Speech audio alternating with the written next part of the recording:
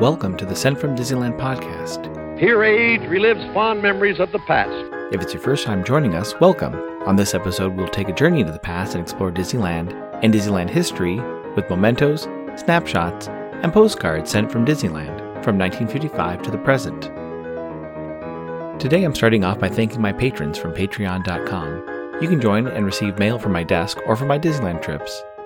Special thanks to Random Olive, the first patron to this podcast, and to the e-ticket patrons Tania, Eric Daniels, Joe Gamble, Scott Booker, Monica Seitz Vega, Russ Romano, Michael and Christina Cross, Scott Cagle, and Sheila Harry.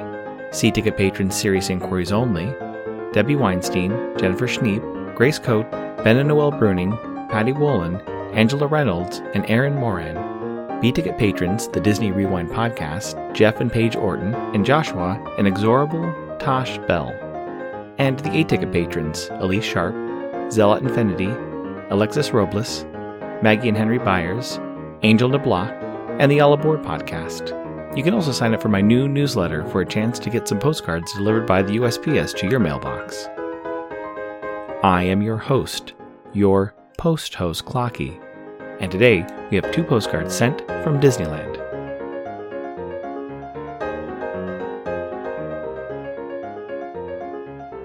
The front of our first postcard has the Mark Twain coming around a turn on the rivers of America, past one of the waterfalls of Cascade Peak. On the lower deck of the Mark Twain, you can see the Disneyland band playing, and guests on all the other levels.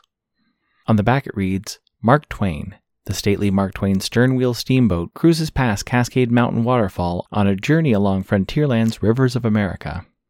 It's postmarked December 28, 1965, with 2 cancels. One from Long Beach, and the second cancel on the front of the postcard also from Long Beach, but with the Fight TB and other respiratory disease cachet, and a 4-cent Lincoln postage stamp, Scott number 1036. I assume they visited the park on Monday, December 27th, 1965, when park hours were from 9 a.m. to 10 p.m. The weather was a high of 68 and a low of 42. Park attendance that day was 31,254. It's addressed to Mr. and Mrs. H. Dale of Chicago, Illinois. It reads, Having a wonderful time. The weather is nice, sunny, but cool. Leaving for home Saturday. We'll see you Wednesday. Sincerely, Marie K. Since I'm on the road this weekend, I looked through a book I purchased at the Walt Disney Family Museum titled Walt's Pilgrimage, A Journey in the Life of Walter Elias Disney by Christopher W. Tremblay. Most of the book covers key locations Walt was known to have lived or visited and the significance of the location to Walt's life. The book is organized by state and even includes some of Walt's travels in Mexico and Canada. Using it this weekend as I traveled to Chicago, which has many locations which were significant to Walt's life. The first place listed in the Chicago area is Walt's birthplace. On December 5, 1901, Walt was born on the 2nd floor of a house in the Hermosa neighborhood of Chicago. Currently, the house is being restored and made into a center for early childhood creativity and innovation. It's not currently open to the public, but I'm going to try to get over to the neighborhood to see the house in person. The house was designed by Flora, Walt's mother, and built by Elias, Walt's father, in 1892, and the family moved into the house in early 1893. Just under 100 years later, in 1991, the city of Chicago attempted to designate the house as a landmark with historical significance. The property owner fought against this designation and won. Hopefully, once the house is restored, then it will be made into the historical landmark it is. The next place listed is the St. Paul Congregational Church. Although it has changed names, the church was where Walt was baptized, and the pastor, Walter Parr, was a friend of the Disney family and Walt's namesake. Since the church is in walking distance from the birthplace of Walt, I'll probably stop by there as well. Great news, Enfield Post is back up on Etsy. Grabbing some vintage stamps is a great way to plus your mail, whether you're trying to match the color of your postcard or envelope, or adding a themed stamp to the back of your mail. Be sure to check out Enfield Post. You can head over to EnfieldPost.com and explore all the different vintage stamps you can use on your next card or letter. That's ENFIELDPOST on Instagram and EnfieldPost.com for your wedding and vintage postage needs. Enfield Post is the official postage stamp sponsor of the Sent from Disneyland podcast.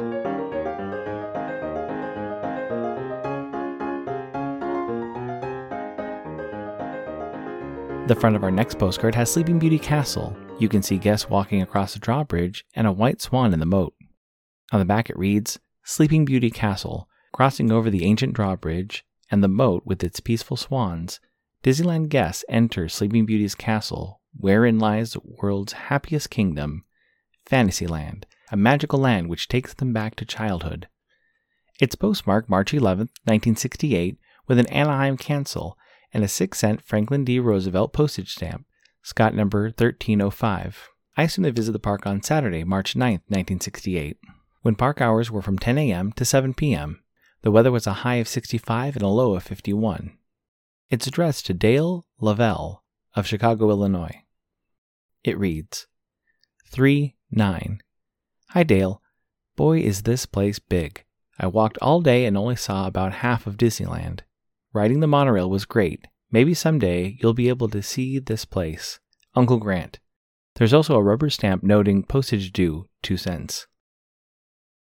Before we continue with more Walt and Chicago history, just a reminder, like the rubber stamp on this postcard, postage rates have gone up. If you have forever stamps, you're fine, but if you use vintage postage, add a few extra cents to your postage calculation.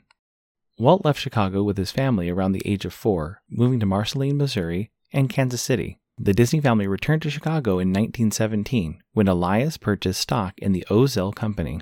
Walt worked at the factory which made jellies and juices, cleaning and capping jars, making boxes, and other manual labor around the plant. This was all while attending McKinley High School. He only attended the high school for 1 year and didn't graduate. The hotel where I'm staying is on the same street as the high school, now renamed Chicago Bulls Prep High School. Walt was also attending the Chicago Academy of Fine Arts, which is now known as School of the Art Institute of Chicago. The location Walt would have taken classes has closed and the original structure has been replaced, but I will still be near it on my trip. One of my favorite Walt and Ward Kimball stories is from their adventures in Chicago and the 1948 Chicago Railroad Fair. Held at Burnham Park next to Lake Michigan, they left Southern California on a train as 2 train enthusiasts to see all the expo. The photos of the 2 of them at the fair are hilarious, and it's mentioned in the Bob Thomas Walt biography. They talked to everyone they could about trains and saw one of the funeral cars used for Abraham Lincoln's funeral. Finally, the one Walt location which I've been to before but didn't have time to get a good photo, and that I'll be visiting again, is the Kolzinski Federal Building. Walt worked in the building's post office. Although the original building is no longer there is a post office nearby. Hopefully I'll be able to stop by during business hours and get some postcards hand-canceled from the closest post office to where Walt worked as a mailman. Walt only worked for a few months retrieving the mail. Mentioned in Bob Thomas's biography of Walt, his job as a mailman included going to all the local hotels on the Loop and picking up their outgoing mail. I'll have to look up which hotels were in the area around 1918 that are still around today.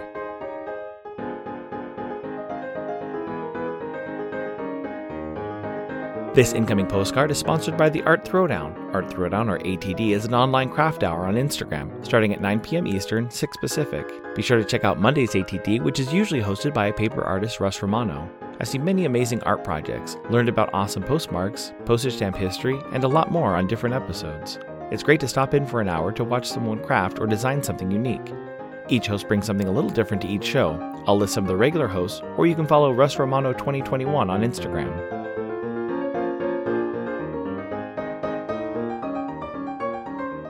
The front of my incoming postcard is an art piece titled Untitled by Joseph J.D. Green, 2021 multimedia postcard, 6 by 4 inches. The artwork looks to be a line drawing with some other paint mediums. It's postmarked July 15, 2023 with a San Francisco cancel and 3 postage stamps, a 29-cent black neck crane postage stamp, Scott number 2867, a 22-cent Pan American Games, Indianapolis, 1987 postage stamp, Scott number 2247, and a 15-cent Helen Keller and Sullivan postage stamp, Scott number 1824.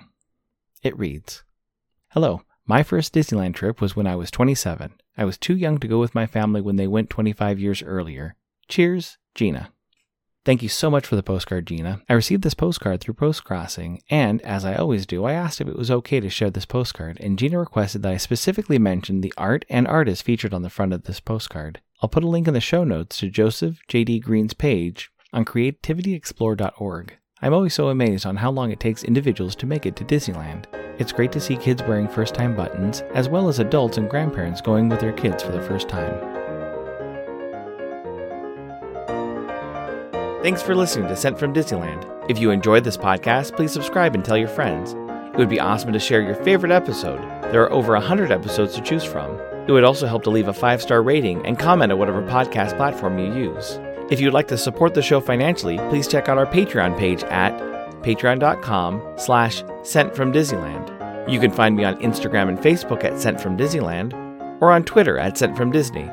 For questions and comments, send me a postcard addressed to Sent from Disneyland, P.O. Box 44, Hood, California, 95639. This podcast is not affiliated with Disney, the United States Postal Service, or any post office or Disney properties. Opinions expressed on this podcast belong to its host and guest of the Sent from Disneyland podcast.